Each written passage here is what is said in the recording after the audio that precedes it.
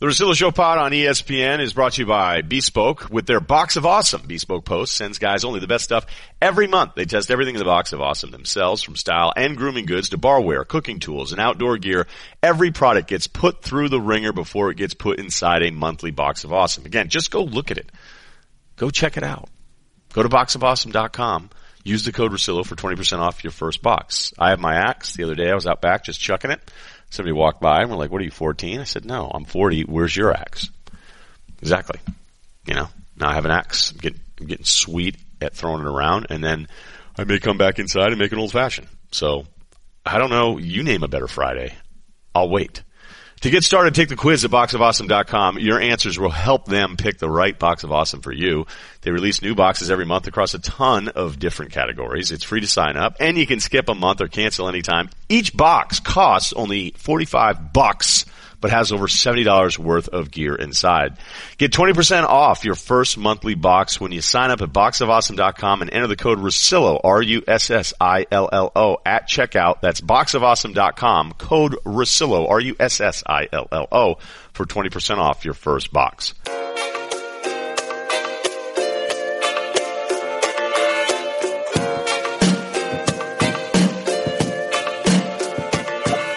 It is Friday. It is the West Coast. I am here. A year ago, a spectator at the biggest beach volleyball festival in Manhattan Beach called Six Man. Apparently this thing used to go hard in the paint. And I don't know if it's just society being like, hey, you know what? We can't turn this thing into Burning Man for 3 days. So last year I walked around. I probably said a few things I shouldn't have said when I watched some of the games of some of my volleyball buddies. I was like, wait a minute, some of these teams are terrible. And they're like, well, yeah, it's Six Man. It's not the AVP, dude. And so I'm playing in it now today. And I've been back on the beach. I actually used to be okay at it.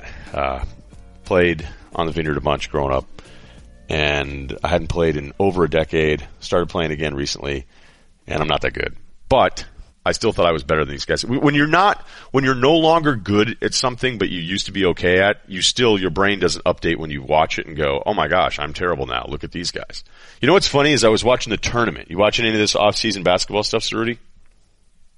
Not a ton, to be honest with you. I don't blame you. Yeah, I mean, you know, some preseason friendlies in soccer have taken over, so I'm kind of getting into that. So the hoops thing is on the back burner for sure.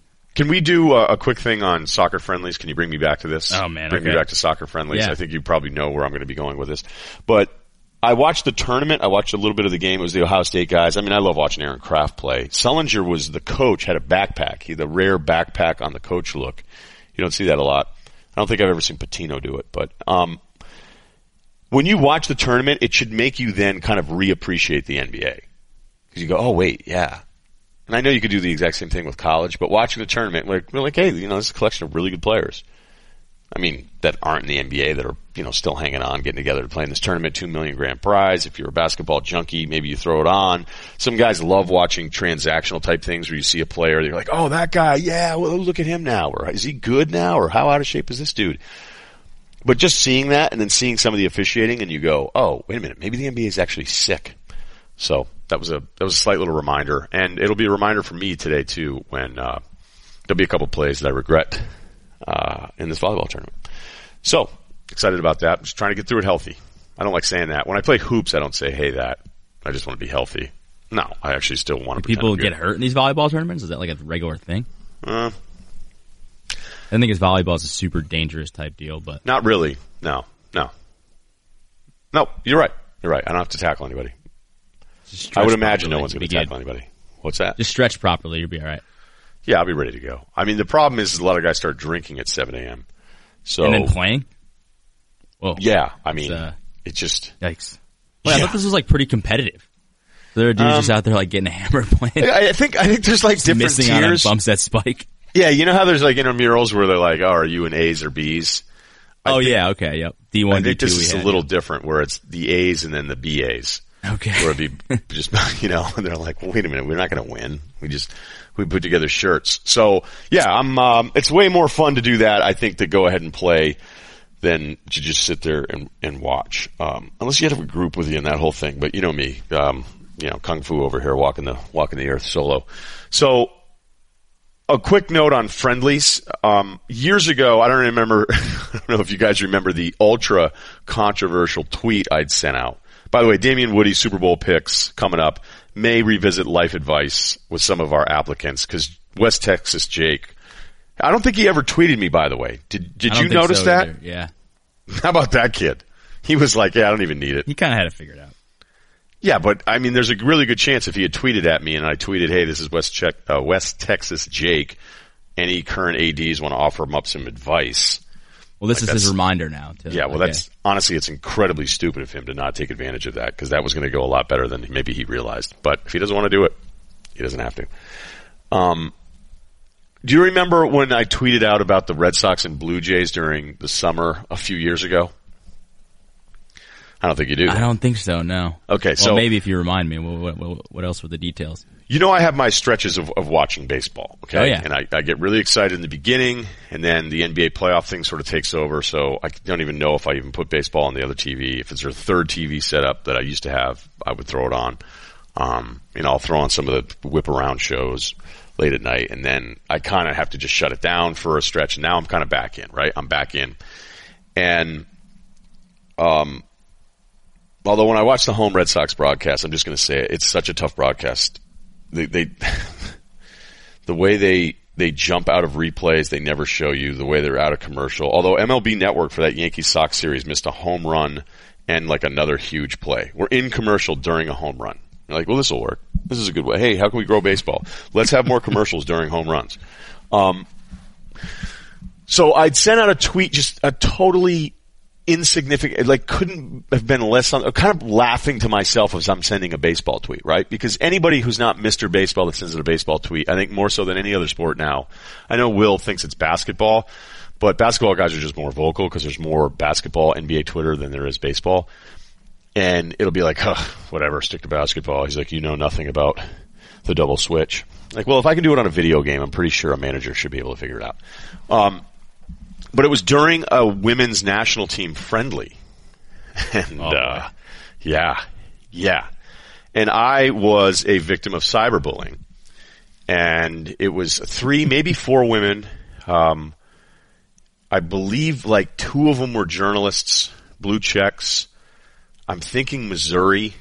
Mizzou was hot back then just as a state in general, although Missouri's not referred to as Mizzou. It's the school. So I just want to clean that up. I've had that correction before. And it was, how dare you watch baseball when there's a women's national team friendly? And I thought, well, because I don't really watch stuff that I don't have to talk about. And, I still really like baseball. That's all. And it was a barrage of, you're not comfortable being a man. You have female issues.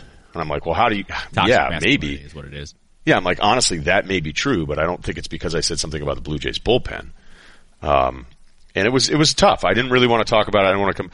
I was thinking about doing an op-ed for the Atlantic, victim of cyberbullying, but they turned it down for whatever reason. So last night, I tweeted something about, like, I think the Red Sox in that series against the Yankees is total fool's gold. I've watched this Red Sox team all season long. They're really weird. I honestly can't believe that team won the World Series and beat the teams they beat. To beat the Yankees, who I thought were better than them, the Astros, who I thought were better than them, and the Dodgers, who were kind of right there, and then beat them in 5 and almost sweep them, and win all of the games they did, and win one-run games when they had this shaky bullpen, and Kimbrel, who can still at times be impressive, but you could see that his location and things were falling off, and they didn't want to pay him, but they're like, hey, remember that kid from Japan, Brazier, who's the most annoyed reliever ever? Like, just every time he's on the mound, like, another slider. He didn't work out, and they've had all these bullpen problems. I'm like, man, it feels like that Yankee series is misleading. And Hardo, Hall of Fame game football guy, jumps in going, dude, football's on. First of all, I have 2 TVs. Okay, so anytime you say anything to any guy that does this for a job, most of us have more than 1 TV because that's the job. So to do the how come you're not watching the other thing, it's one of the dumbest tweets you can send to anybody who's in this business, okay? Because most of us are doing well enough that we can afford a second TV. That's not bragging. That's like asking a carpenter, oh, wait, you're using a framing hammer? Be like, no, I actually have a finishing one as well because I'm a carpenter. That's it, man. Tools of the trade. So it wasn't to the level of cyberbullying that I got, but I just thought that was interesting. So am I no longer misogynistic because I tweeted about baseball during the Hall of Fame game when those accusations were flying fast and hard. Yeah, I didn't really like the whole football is back thing. We have football tonight. That game sucked. I mean, who? It was terrible. The kid from UVA was in before the first quarter was over. And you know what? I should take that. Not Schaub. I don't want to judge people for watching that game. Terrible. That's fine because there are plenty. No, of I'm not judging. There are plenty of people who want to scout some positional groups and blah blah blah blah. Yeah, right. And I get that, but to shame other people for not wanting to watch that is peak 2019. It's insane. I have other stuff going on. I can't watch some random. The Hall of Fame game is always terrible. Nobody cares. Neither starting quarterback obviously was even, I think, suiting up. So what's the point? I mean, unless you're just a really big Drew Lock fan, which didn't go super well, I heard. No, he wasn't. His completion percentage wasn't bad, but it just. I mean, look, Kevin Hogan. The most interesting part of that game is that Vic Fangio passed a kidney stone and still coached. That was the most interesting part of that game. I thought didn't pass the kidney stone. Oh, I thought he did pass it. Well, either way, he had a kidney stone. Let's get research on this. Did Vic Fangio pass kidney stone? This is riveting. Oh, he is currently. Yes. Vic Fangio coaching despite not passing kidney stone. Oh man, so it's stuck in there. Although I don't know if anybody's checked in on him yet. He's got a lot of kidney stone issues. Outsider. Yeah. Outsider. Speaking of outsider, he will send me hey, can I have a Madden code? The answer is no. We're giving out copies of Madden to people that listen, not people I work with, because that's been an issue in the past where I have a handful of codes. We'll be giving away codes for Xbox and PlayStation. You and Big Cat, right? So yeah, we're trying to think of the best way to do it. No, Big Cat actually didn't have any codes and was sending people fake codes. And he was texting me and he's like, this is hilarious. I go, no, it isn't. It's awful. That's not funny. No, I think it's pretty funny. He was sending fake codes to kids. Yeah, but I don't know. I think that's kind of funny. You do? Yeah, I think that is really funny. You guys are jerks. Yeah. People lose their minds about these code. codes. So what if it's fake? No. Oh my God. It's a fake code for health insurance. It's a Madden code. I can't believe, no, obviously this is not. I can't believe you're on the same page with him. That's ridiculous. That really surprises me. You millennials sometimes, you're ruthless. I don't know. Expecting all these things for free, it's kind of funny that they think they get something for free and it's actually totally fake. Okay, but if you're a guy who's a real person going, hey, listen to my podcast, let me know, I'm DMing codes right now to the next few whatever winners, blah, blah, blah, blah, blah, and you're just giving dudes fake codes that go home, turn on the Xbox, fire, and the code, and he wasn't even giving out codes that match the number of characters he actually needed. Code. Yep. Yeah, and he was giving out, he was like, wait a minute, how long are the codes? I go, what are you giving out? He goes, just random numbers. Like an 8-character thing for a 16-character. And you think that's totally okay? Yeah, I think it's funny. I mean, I don't know. That's kind of on brand for them. I just think that works. I don't know. I saw so I think Wingo and, it was Wingo and Rich Eisen were stuck in the airport or something, and they were tweeting out their issues with getting to the Hall of Fame game or something. And Big Cat just tweeted at them and was like, hey, I got a Madden code if that helps at all. That's funny. And it was clearly short of what the Madden code would be. That is funny because those guys are like, hey, we're delayed, we're hanging out, and he's screwing with it. I'm just talking about the regular guy who's at home. I don't know. He's going to save $50 on a video game. I feel like if you're listening to those guys, you have to know that that's probably a possibility. Well, he ended up getting real codes, and then he said, I'm going to make this right. And I go, it's too late. You can't make it right. There's kids out there with just fake codes. I don't know. Maybe I'm getting soft. Maybe L.A. Ryan. You know what? I would never send out fake codes. But you know what I'm not doing? I'm not giving coworkers codes either. Because as I tried to explain, I don't think I brought this up in a long time. The old gift shop, which we still have at ESPN's beautiful campus, the old gift shop back in the day, we used to be able to get every copy of EA Sports video games for $20 before codes.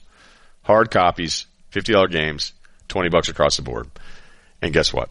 Dudes bought them all up and sold them on eBay for $40 and ruined it for everybody else. And that's the kind of stuff. That's like my fake handicap pass guy.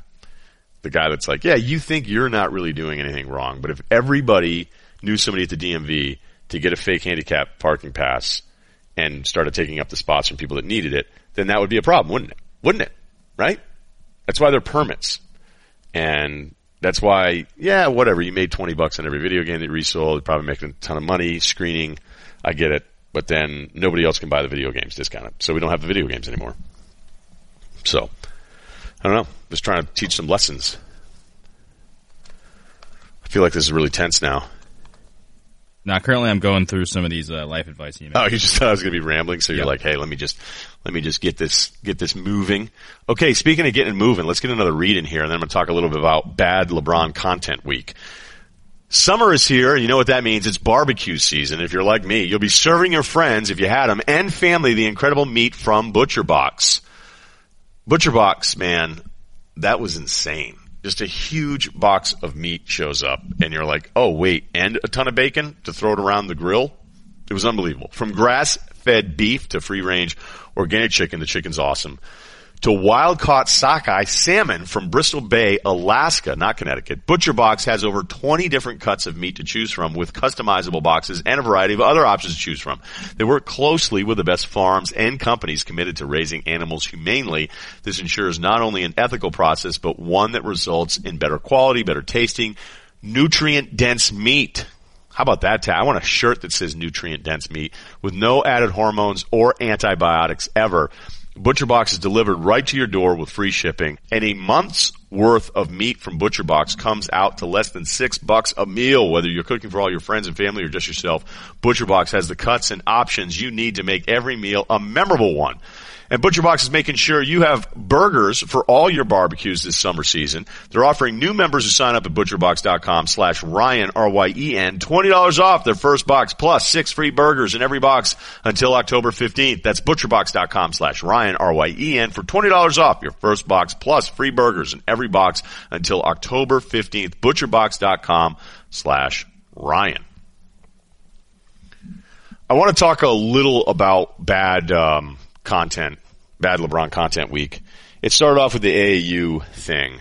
And, you know, I think I've discovered that I like my opinion on LeBron the best of anyone. And I know that's not that rare, that if it's your opinion, it's the one that you think is going to be right. But I just feel like there's things I've been hinting at, or I've even told people straight up.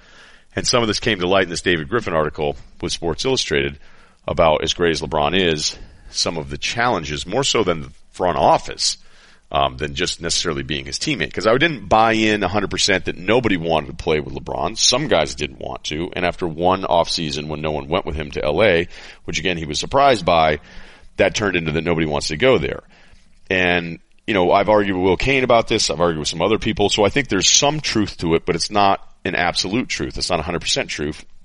And it was proven out that wasn't 100% truth because Anthony Davis wanted to go there. Now you can say, okay, wait a minute, Clutch sent him there. You know, that's why he wanted to go there. Okay, well, whatever. Anthony Davis wanted to go to the Lakers, and he's really good, at worst a top 5 player, and he ended up wanting to play with LeBron. And I guarantee you, for all of those that have argued that nobody wants to play with LeBron, if Anthony Davis ended up traded to another place, those people would use Davis not ending up on the Lakers as once again another piece of information, evidence, argument that in their favor about nobody wanting to be used with LeBron. So you can't just be like, oh, the Anthony Davis one doesn't count. Well, it does. It does. Okay?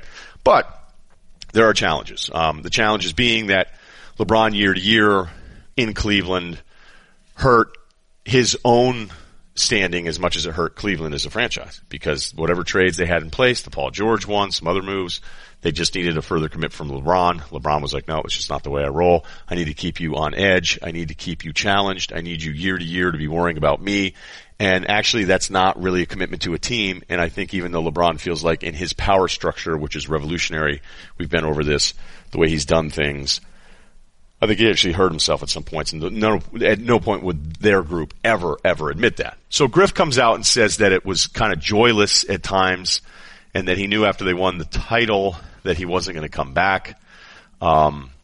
And he also, in the beginning I thought, wait a minute, is this article really about LeBron or is it about Griff in New Orleans? And it felt like it was much more about Griff in New Orleans, and it still is. But then to revisit the LeBron part where he said he didn't feel like he had, and I'm paraphrasing here, the same kind of desire.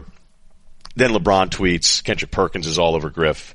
This becomes that pro player argument where some media members, no matter what, every player is right every single time. I mean, look, you can watch LeBron and realize defensively he hasn't been the same guy for a couple years here. So is that what Griff is pointing to? Is Griff saying that he's just completely checked out and he doesn't care about winning at all? Like, I would disagree with that. And for those arguing that LeBron only wants to play with his son, which he does want to do, and he expects to do, and then he wants to own a team at some point, I still have a hard time believing that LeBron doesn't want to win basketball games or still find a way to get this Lakers team into the finals. I don't think he's that at peace just because he's making Space Jam, even though a lot of people have said that. So again, for me, it's kind of agreeing with some and resisting other things. So LeBron on the edges, I almost always resist.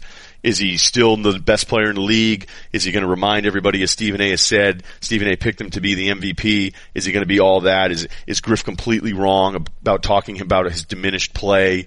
All of these things. Well, no, I'm not at that end. But to call him a scrub and to write him off and not have him as a top 5 player going into next year seems a little aggressive too. Like Simmons had him 7th, and I'm like, come on, dude. That's a little far. Rick Bucher saying, hey, look, the AAU thing where he goes out in the court and dunks in the layup line, that proves once again why other players don't want to play. Rick Bucher's been anti-LeBron, pro-Kobe since like 2009, maybe earlier, when he called him famously a glue guy on the show with SVP and I lost my mind. It was like, LeBron's a glue guy? I mean, you're acting like he's Derek Fisher here, okay?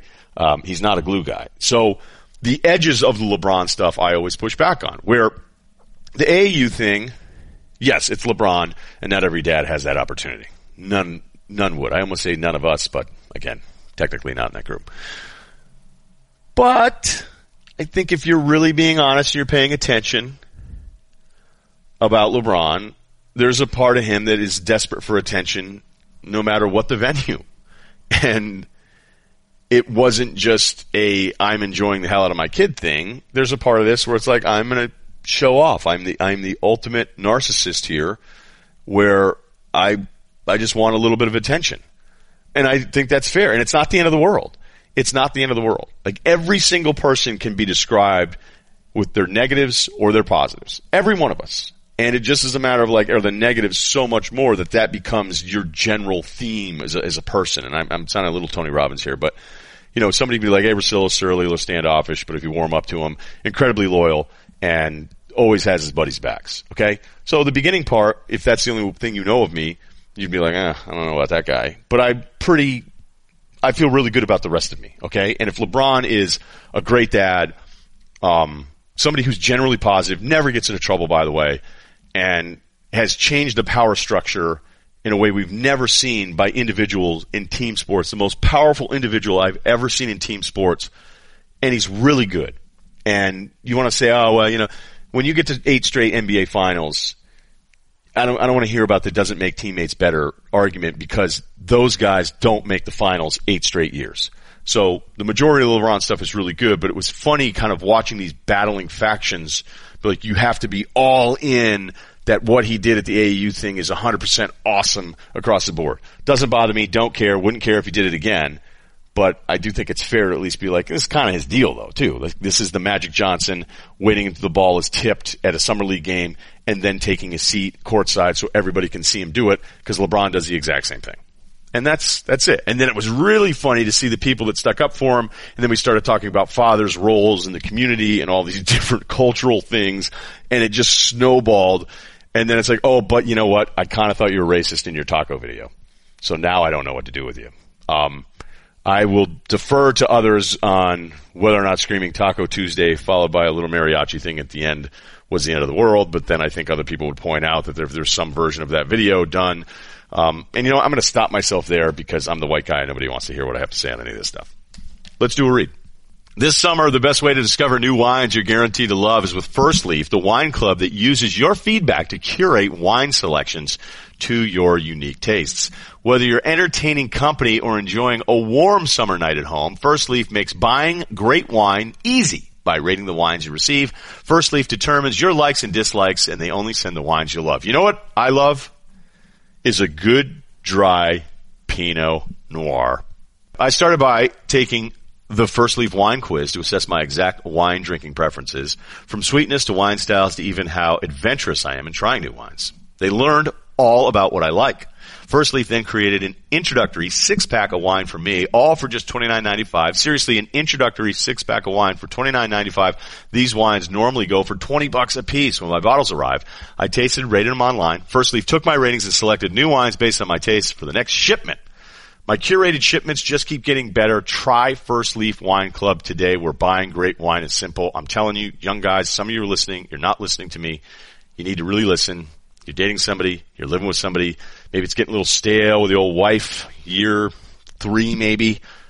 Just surprise her, man. A little First Leaf. That's all it is. Sign up with my link, and you're going to have this curated wine box. You'll be like, hey, look what I did.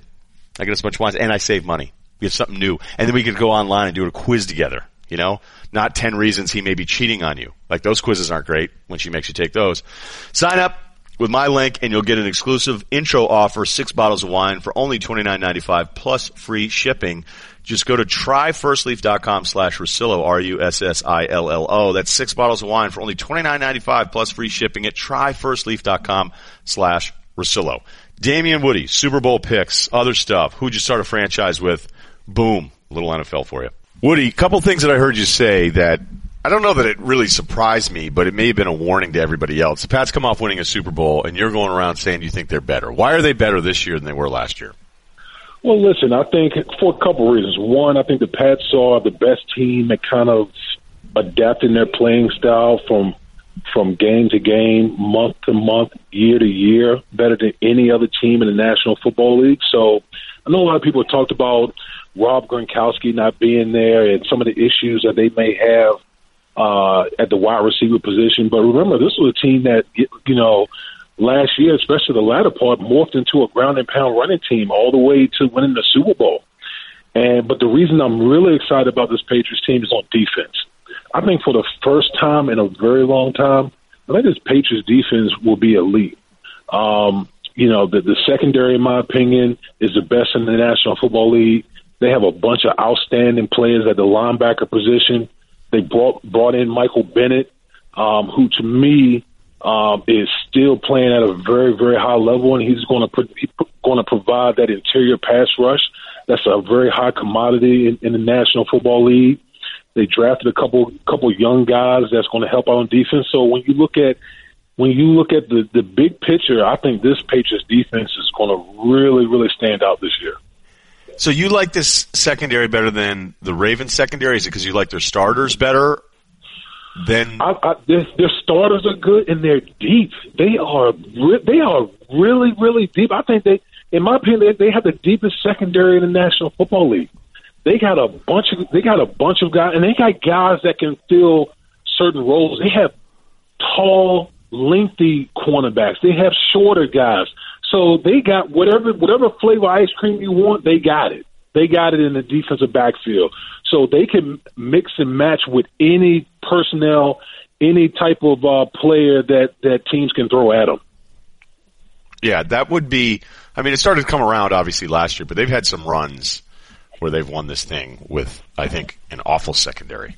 So when you start saying, hey, by the way, they may have the best one, and, you know, that's up for debate a little bit, but at least you kind of know who their 4 are, and you look at all 4 guys, and you're like, all right, they should be ready to go. Gilmore actually graded out in some areas as the best overall corner in the NFL last year. So, well, I think he is the best. I think he is the best cornerback in the NFL. So for one season, you take him over Ramsey, you take him over, you know, I don't know, man. A lot of people seem to like. Oh, I don't know. I mean, Ramsey seems to be kind of. So you like Gilmore better than Ramsey? I like Gilmore better than Ramsey. And there's a kid down in Miami that people are going to be hearing about a lot too, Xavier Howard. Their corners are good. Yeah, they have good corners. So, but I like Stephon Gilmore. I think he's the best corner in the league right now. Okay, tight end for the Pats, and we're going to move on and get around the league here in a second. We know how much Belichick loves using these guys. I think in a way, sometimes he looks at the rest of the league and be like, does anybody else understand that this is like a really smart thing to do? But, you know, replacing Gronk, they're not really replacing Gronk of Gronk's prime because he wasn't the same guy last year. And Benjamin Watson's back, but he's suspended for the first 4 games. They got Lance Kendricks. They cut Safarian-Jenkins almost immediately. There was another trade for a guy from Detroit that didn't go through. You know, there's a couple other names there. Is this enough depth? Is there enough to rely on here for all the different things they like to do with their tight ends? Well, I think that remains to be seen. We won't know until we get to some of the games. But listen, again, we're talking about a New England team that can morph into anything. As we talk about the tight end depth and the question marks there, they have the deepest backfield in the National Football League. Okay, they go out and draft Damien Harris, to go along with James White and Sony Michel, Rex Burkhead. So they got a bunch of guys in the backfield that can do a lot of really good things, that can exploit you in the passing game. So what they might lack at tight end, they got backs that can help shoulder the load in some of that area as far as receiving. Okay, let's look at some other stuff around the league here. NFC-wise, going into it last year, it felt like it was so much deeper at the top than the AFC. Injuries changed some of those things. Minnesota takes a step back. Atlanta had 1 million injuries immediately. We can talk about all these different things here. But who do you like out of the NFC right now? NFC is deep. The NFC is deep. I think Philadelphia is going to be – Philadelphia might have I think Philadelphia has a very good shot at representing the NFC in the Super Bowl. I picked Dallas. I picked Dallas to represent NFC. I think, with the pressure that's on Jason Garrett, he's a lame duck coach. They got a lot of really good personnel on both sides of the ball. The Chicago Bears they're going to be in it. A lot of it depends on Mitchell Trubisky taking the next step. Minnesota, I think, is going to bounce back this year. The Rams, people ain't even talking about the Rams. I mean, think about how good the Rams were last year, and not a lot of people are really talking about the Los Angeles Rams. So there's a lot of New Orleans Saints will be right there. There's a lot of teams that could come out of the NFC. Yeah, I was going through the depth charts last night, and I was like, oh, that's right, they get Cooper Kupp back. And when you looked at that's right. That's a pretty big piece. Yeah, when you looked at that stretch, I think when all three of those dudes, when it was Cooks, who I think is a little overrated, but when it's Cooks, Woods, Kupp out in the field, the receiving numbers, when they were all healthy, I think they had 3 of the top 11 receivers in the NFL, and it was just stupid. So Kupp actually probably the steadiest out of that entire group. Staying on some of these teams here, there was a thing up on ESPN.com, and it was an exercise in trying to figure out if you could build your NFL team with anyone. So it was 55 different writers where they go, okay, you're starting a franchise, you get this pick first, and then your second pick. And Mahomes was the runaway pick to build around. Obviously, Brady being a little bit older. Rodgers still did get some votes there. But there's no surprise. Is there any resistance from you? Would you go with anybody other than Patrick Mahomes to start your franchise with? No. I mean, listen, because this whole thing, a lot of it is predicated on age. I mean, you're talking about a guy in his first full season starting was a league MVP. The first full season start, he threw for 50 touchdowns. I mean, that's insane. And usually, guys he's going to get better. Now, I don't know if he's going to throw 50 touchdowns, but he's going to become a better quarterback from a cerebral standpoint, which is going to make him a better quarterback. Period. So it's a no-brainer that if you're starting a team, you're going to start with a young gun like that who has so much potential moving forward. Yeah, you know who got a ton of love was DeAndre Hopkins. And he actually had more votes than any other receiver. And I thought that was not that I disagreed with it, but the way he's talked about it, it's either Odell, it's Julio. Some people will tell you, look, line up Antonio Brown wherever you want, and the guy's going to get free. He's the best route runner that's out there right now. But I was just talking with somebody else the other day from the league who was like, man, you can have the rest of those guys. I'll take Hopkins. And then days later, I looked this up, and Nuke Hopkins was the most highly regarded receiver. Are we not sleeping on it, but should we just admit the fact, like starting week 1 in 2019, that this is the steadiest guy at the position and maybe the best? I wouldn't disagree with that statement. Listen, I mean, think about this from DeAndre Hopkins' perspective. He's younger than Julio Jones and Antonio Brown. 2, look at the now he's played with Deshaun Watson for a couple of years now. Barely, but earlier on in his career, look at all the different quarterbacks he used to play with, and he was still putting up big time numbers. So that just speaks volumes to his greatness that, you know what, it doesn't matter the quarterbacks that I have out there. I'm still going to put up numbers. I'm still going to, get yards. I'm still going to get my catches. So I have nothing but love for DeAndre Hopkins. I love him as a receiver.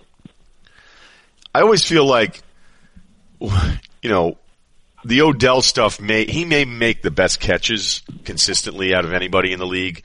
Brown, the route running, Jones, the physical part of it. But Hopkins is healthier than all those guys. And I feel like if you throw it up, it doesn't even have to be that terrible jump ball play. But if it's thrown and he is covered, he's winning.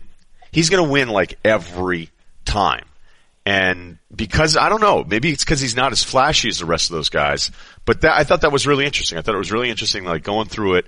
Mahomes got 42 of 55 ballots. Wow, he's actually off of 13 ballots, but he got 37 of the number one votes out of 55 voters. Donald had 8 number one votes. He was on all but 2 people left him off his ballot, and they picked 10 players before Aaron Donald. Jeez. Khalil Mack was 42-55, but this actually surprised me that Hopkins was fourth overall to build your team around out of all these guys. So somebody voted David Bakhtiari as their second overall pick. So they went Mahomes and then Bakhtiari. Was that your vote as an offensive lineman? Did you vote him?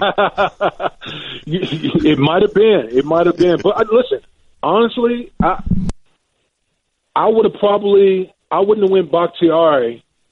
I probably would have went Quentin Nelson before Bakhtiari, to be honest with you, because you look at the league, these pocket passes, a guard, an interior guy, to me, may be more valuable than a tackle.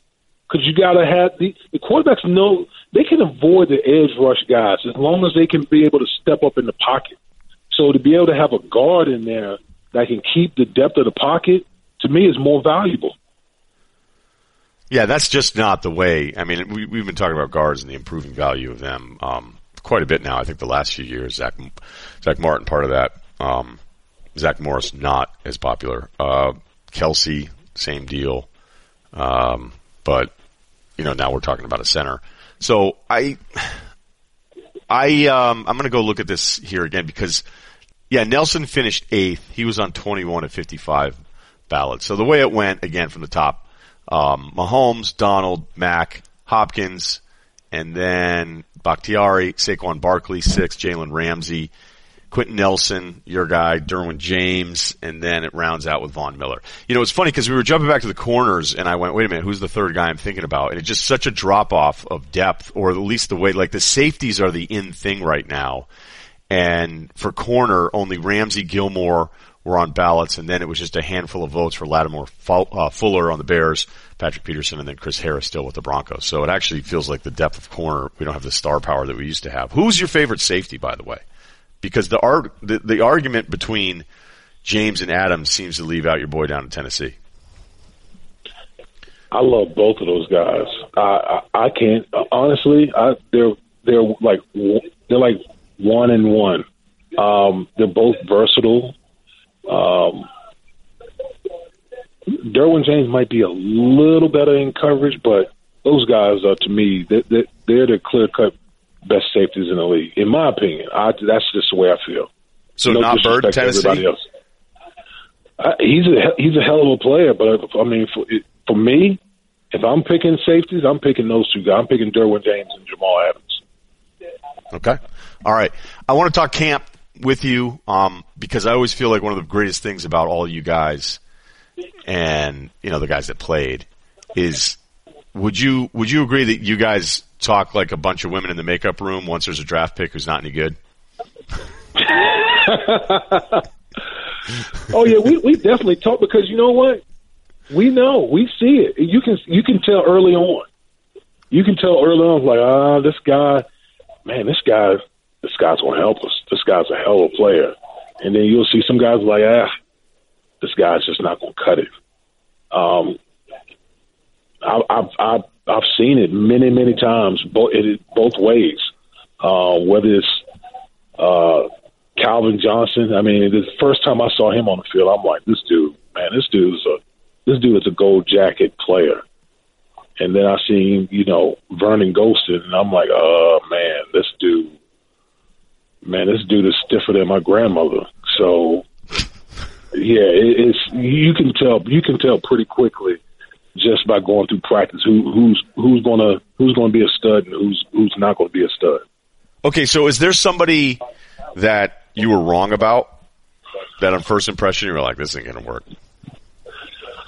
Well, yeah, when I was playing with the Patriots, we had a guy by the name of Stephen Neal who was a former All-American wrestler. I mean, he was one of the greatest wrestlers in NCAA history, and he didn't play college football.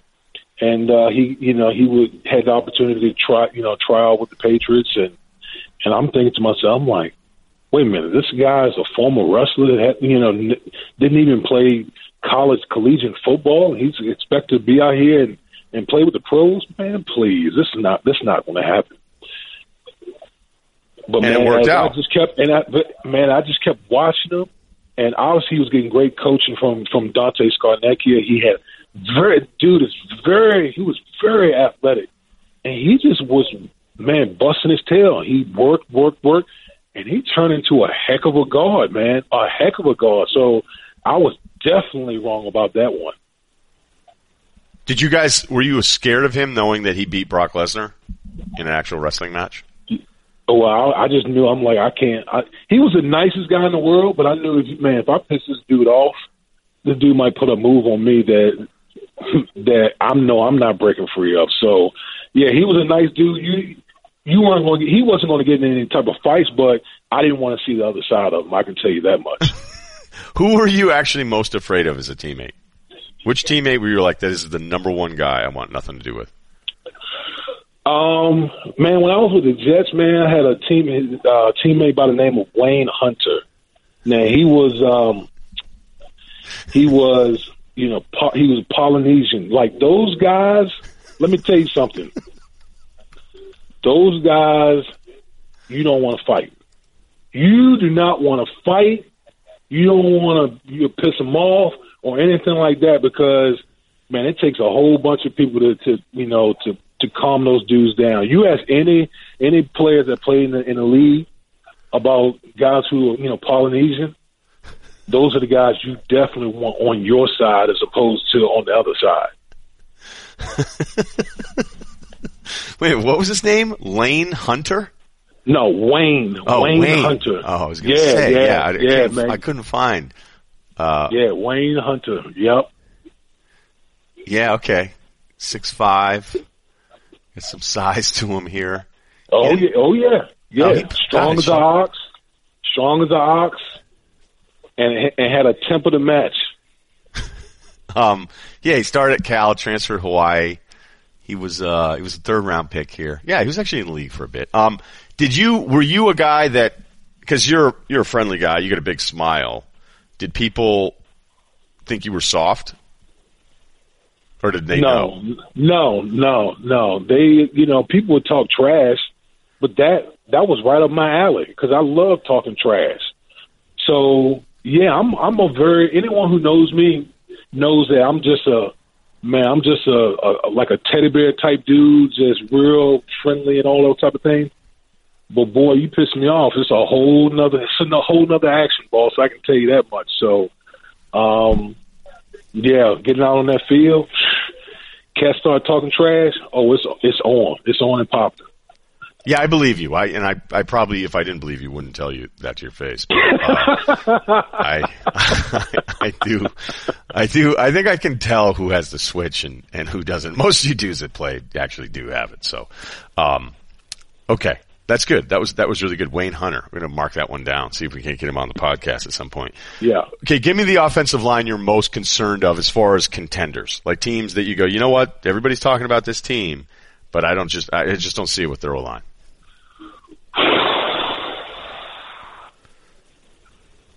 Man, contender. I think Philly has a very good line, but Jason Peters is old. He's really up there in age. Man, if he gets hurt, man, it's that's kind of a big deal for them. It's kind of a big deal, and then you got Carson Wentz, who's an injury-prone quarterback. So I think that's a situation that got to keep your eye on. Yeah, okay. One other thing, I want to ask you about Lamar Jackson, because I feel like everybody's excited off of what happened last year. I'm still not sure what it is, and I have no issue with them going to him to start games, clearly, and, it turned things around, and they're talking about this run-heavy offense that we've never seen before. Maybe they're just talking. But their receiving core, man, I think this is the last thing you want. Granted, every team, you can't have some top position group across the board. Like, every team's going to have a position group where you go, man, how are we starting week 1 with this group? But it's Willie Snead, Miles Boykin, Hollywood Brown is injured.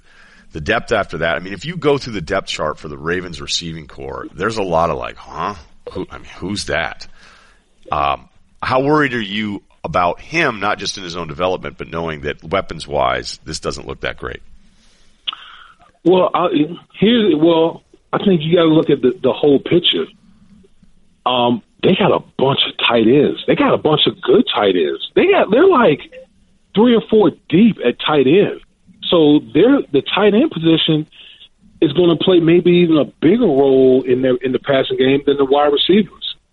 So listen, playing the Baltimore Ravens is going to be like playing a service academy. And what I mean by that is, in college, you'll play a team, and everyone kind of running some version of an offense, and then all of a sudden, when you play a service academy and they're running a wing tee, like, that's hard to prepare for.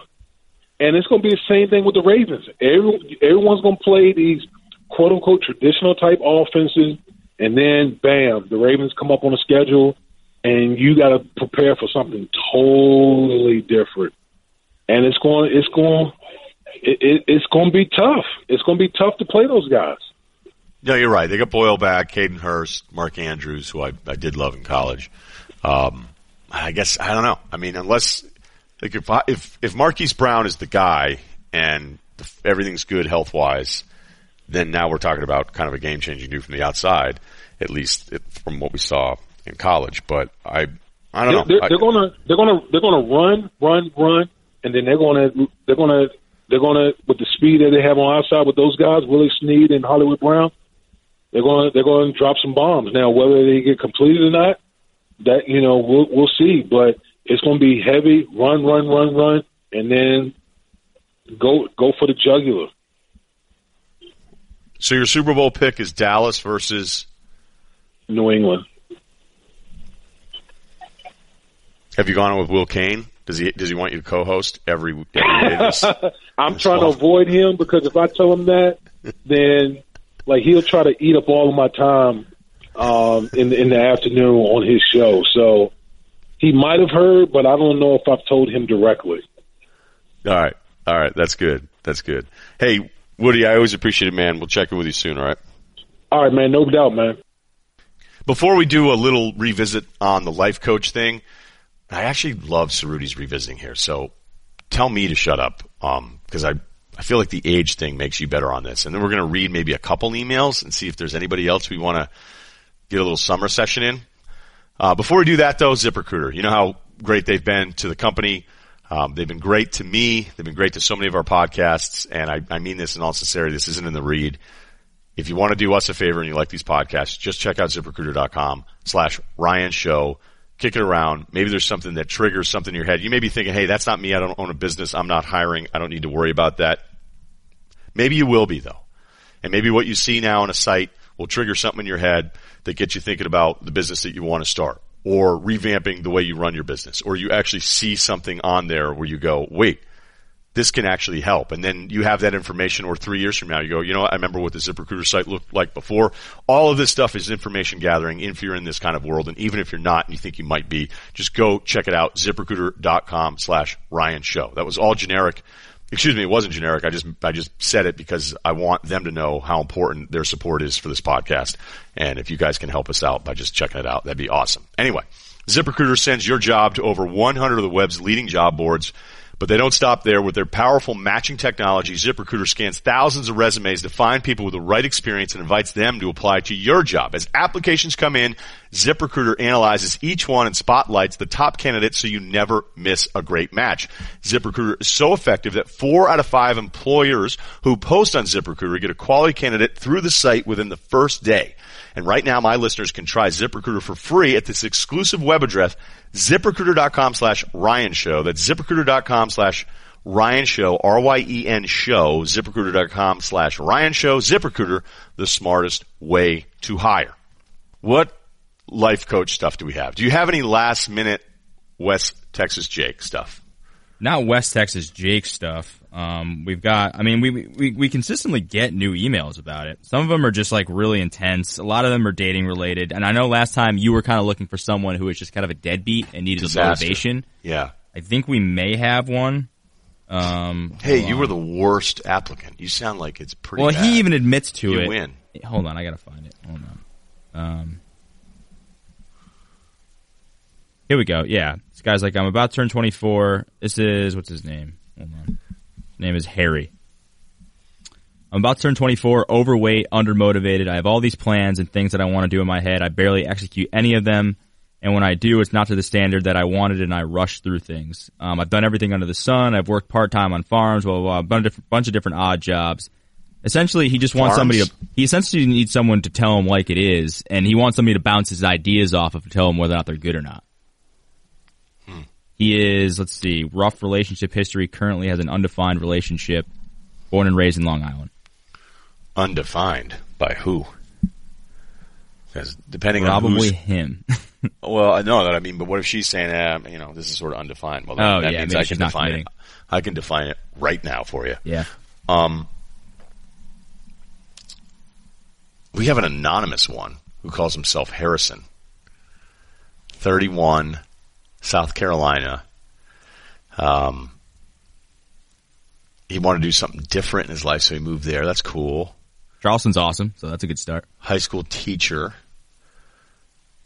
Loved coaching, hated teaching. Okay. Not great to be a teacher if you hate it. Worked in real estate. No way.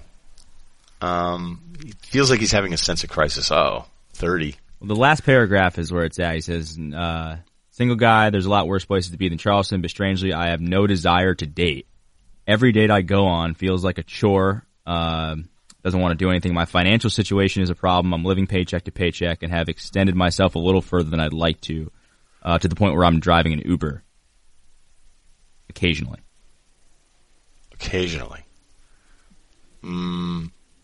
Wants advice to get out of this funk. I've dated a few girls in this small town, so in a sense I'm off limits to basically every other girl in the city. That is the worst attitude you could ever have before you go out. Guys will do that sometimes. Be like, I'm not really dating, but it's not because of me or my attitude or lack of confidence or lack of success or because I'm not as attractive. It's because I hooked up with one of the waitresses, so now all the other waitresses hate me. Because I guarantee you, if you... Charleston's a pretty big place. Right, if you were an awesome catch, and maybe you are. I think you're in your own head right now. I don't know pictures. We don't even have a real name here, so I don't want to make this sound like... But, I mean, there's such a defeatist tone in this, and that's why the guy's reaching out and getting some help here. But whenever guys do that stuff, look, I'm admitting it because I've done it before, where you're like, oh, yeah, I mean, that wasn't really a year where I was focused on that. I was kind of doing a me year. Like, no, actually, no one liked you. So, that wasn't really your choice as much as the choices of the people around you, dude. So, this is a potential one. He's a little bit older. A little bit older. Speaking of the town, we did a town rewatchables, my first ever rewatchables on The Ringer with Bill Simmons and Chris Ryan. And you may want to go check that out because I really enjoyed it. I told them I would only do one rewatchables and it would be Fear. But Simmons has a very strong yes-no game where he'd be like, oh yeah, that'd be an interesting one. And it's such a hard no. Like audibly, it's like, oh, okay, cool. I guess we're going to do a Fear pod. And it's like, no, we're not doing Fear. That doesn't count. It's not a rewatchables. It didn't take place in Boston. Although Wahlberg, I thought I had a chance because that was really his breakout performance. He's so good in it.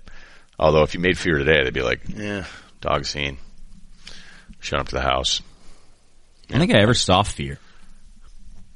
I kind of want to end the podcast right now. The Town, though, you saw it, right? Yeah, but like 10 years ago, and I remember there was all this hype for it, and I was like, yeah, no, it was okay. I don't know. I don't think I'd ever want to rewatch it. Maybe I should rewatch it. I don't know. The rewatchables, what's up?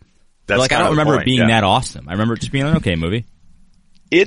I know you don't think anything ages well over like a few months. You're a hard marker, but it does. It's better, and I think movies. A lot of how movies are received are based on hype.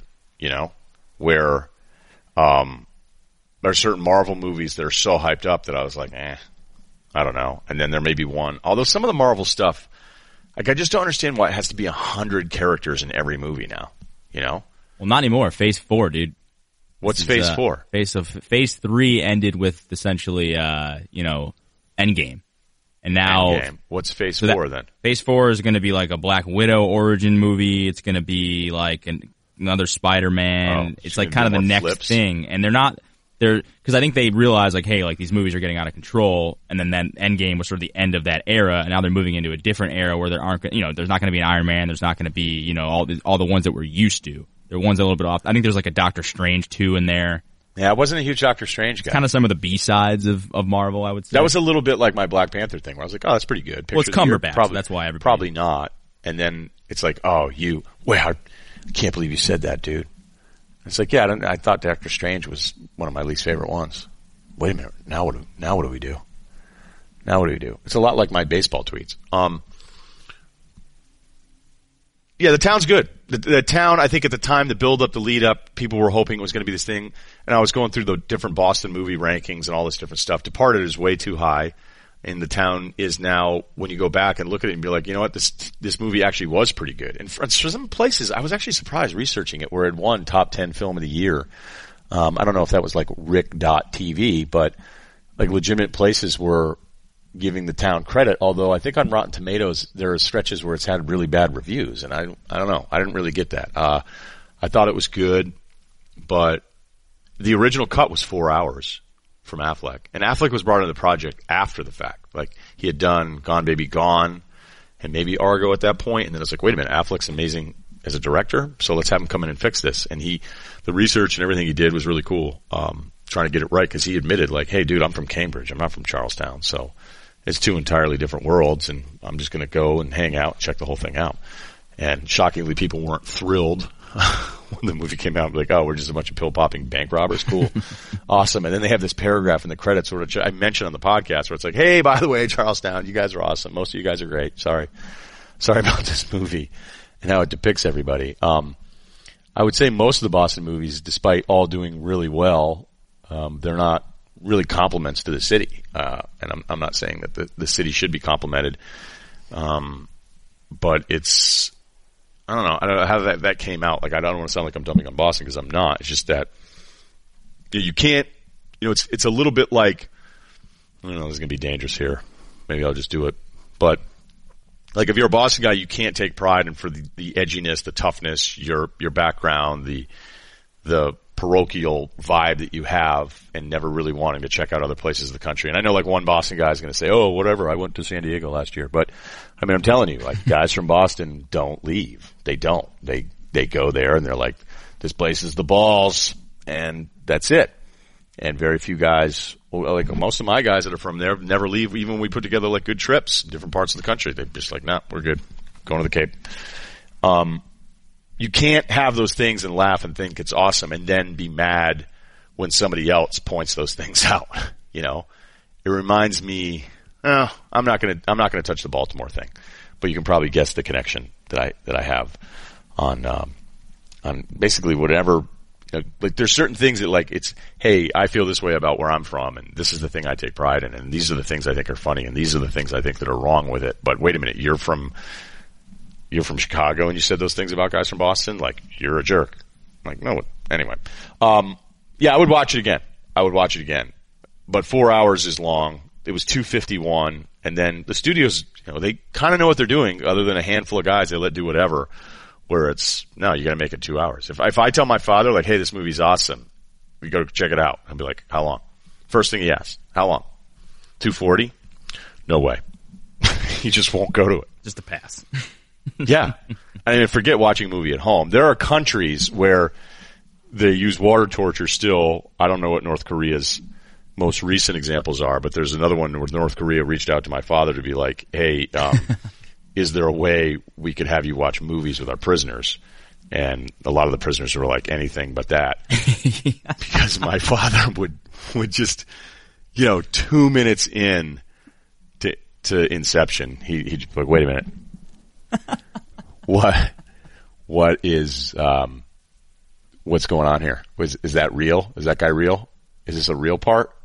Why is that guy in the bathtub? Was he taking a bath? Yeah. Why is he playing with a dreidel? Is this a Jewish movie? No, Dad, it's not a Jewish movie. Well, no, it's not that there's anything wrong. I didn't know why does he keep using a dreidel? Does this take place during Hanukkah? No, Dad. Why is the van slow? Wait a minute. Why are they outside? Why are they dressed like the second Star Wars?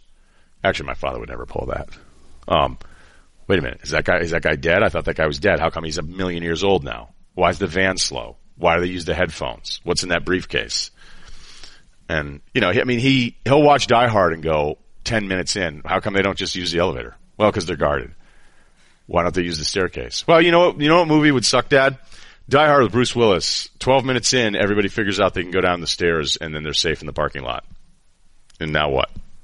Yep, figured it out. We're good. Everybody go home. Let's go back to the McLeans for a ham dinner. People are kind of ridiculous when it comes to, and I can do it too, so I'm not excluding myself from the group, but when there are specific holes in little things where it's like some takeover or this should have happened or the cop should have done that or I should have done this, like every freaking horror movie ever, don't go in there. Well, if you don't go in there, it's not much of a movie. Oh my God, don't go in the attic. Yeah, you know what? Go outside, do some yard work. And then that horror movie will make way more sense. Won't be as entertaining, but the kids will be a hell of a lot safer. They just go outside. Yeah, like I always, I remember I love Interstellar. It's one of my favorite movies ever. And some people hate it. Yeah, no, I totally get it. But after the fact, it's like we're bringing in like, all right, let's get Neil deGrasse Tyson on to like figure out if this is actually, if this is real or not. And they're like, well, some of the science doesn't really match up. And I'm like, I'm just not that worried about that, if we're being honest. Like, this guy, there were some Inception people though that were like, wait a minute. So Christopher Nolan predicted the sound wave motion time travel thing, and then there was something that came out a couple years later that were like, some of the principles of this are actually, yeah, and it was like, whoa, real hardcore dudes were like, wait a minute, can we actually time travel? And did Christopher Nolan invent it? I don't know if I'm willing to go that far with it, but yeah, I mean, just try not to. I mean, there's some movies where you just go, okay, that's totally stupid. Like that shouldn't have happened. That's a total reach. You just slam that next scene in there. There's no part of it other than just you want to get to the next scene. And then, I think movies that are usually terrible movies is when it's like, hey, I had this idea. You know how many times I've come up with ideas where you're like, oh, it'd be really good. And then first thing I do, I'll be like, okay, how would you end it though? Like, okay, that idea sucks. But I do think some movies get made. Don't you have to work backwards though too? I mean, or how will you I don't know, like you'd have to figure out the ending first, right? So if I whiteboard out a pilot, and there's one guy that's going to laugh as soon as he hears me say that because he's going to think that I haven't done it without him, but I have, and I'm looking at one right now on a movie that I'm working on. And I have the first act, I have all the scenes in order for the most part. I know exactly what I want to do. And then act 2 is a couple lines. Act 3 is completely blank. And yet at the bottom of Act 3 and how I'm doing this, and yes, I know there are different rules, and I don't want to get into these debates. But at the very end is the last scene. So you're right. Like it's not backwards. Like Sorkin said he has to do start to finish when he writes. Absolutely, like scene after scene. And actually that kind of makes sense, and it's probably better, but I don't, as I compare myself to Sorkin style, I will be excited about a scene and I'll write out the scene, and then I'll kind of plug them in, and then I'll figure out, okay, wait a minute, this actually doesn't make as much sense here, and now, wait a minute, now that I've written a scene before this, I'm going to change this dialogue here, and maybe that's a dumb way to do it, but it's kind of the only way I can do it. And yeah, as far as your whole point of like writing it backwards, I think some movies get made because it's a star, it's a director, it's a budget, it's a script that's been around forever, it seems like a cool idea, and then it's just a flop ending. And If I can't figure out something where I'm like, oh, that's kind of a cool way to end it, I don't even bother. I just won't. But I have the last thing, which I know would be in this thing that I'm writing. There's no version of it ending in any other way than the way it's going to end, because it's based on a true story. So, I mean, that part of it's kind of cool. This is the first time I've ever tried to do anything that's not. I adapted a book that was a true story, but this is entirely different because nothing's been written on it. So that's a little writer's workshop for you at the end of the podcast. Yeah, so why don't I go play some beach volleyball? All right, Madden codes. Here's what we're going to do.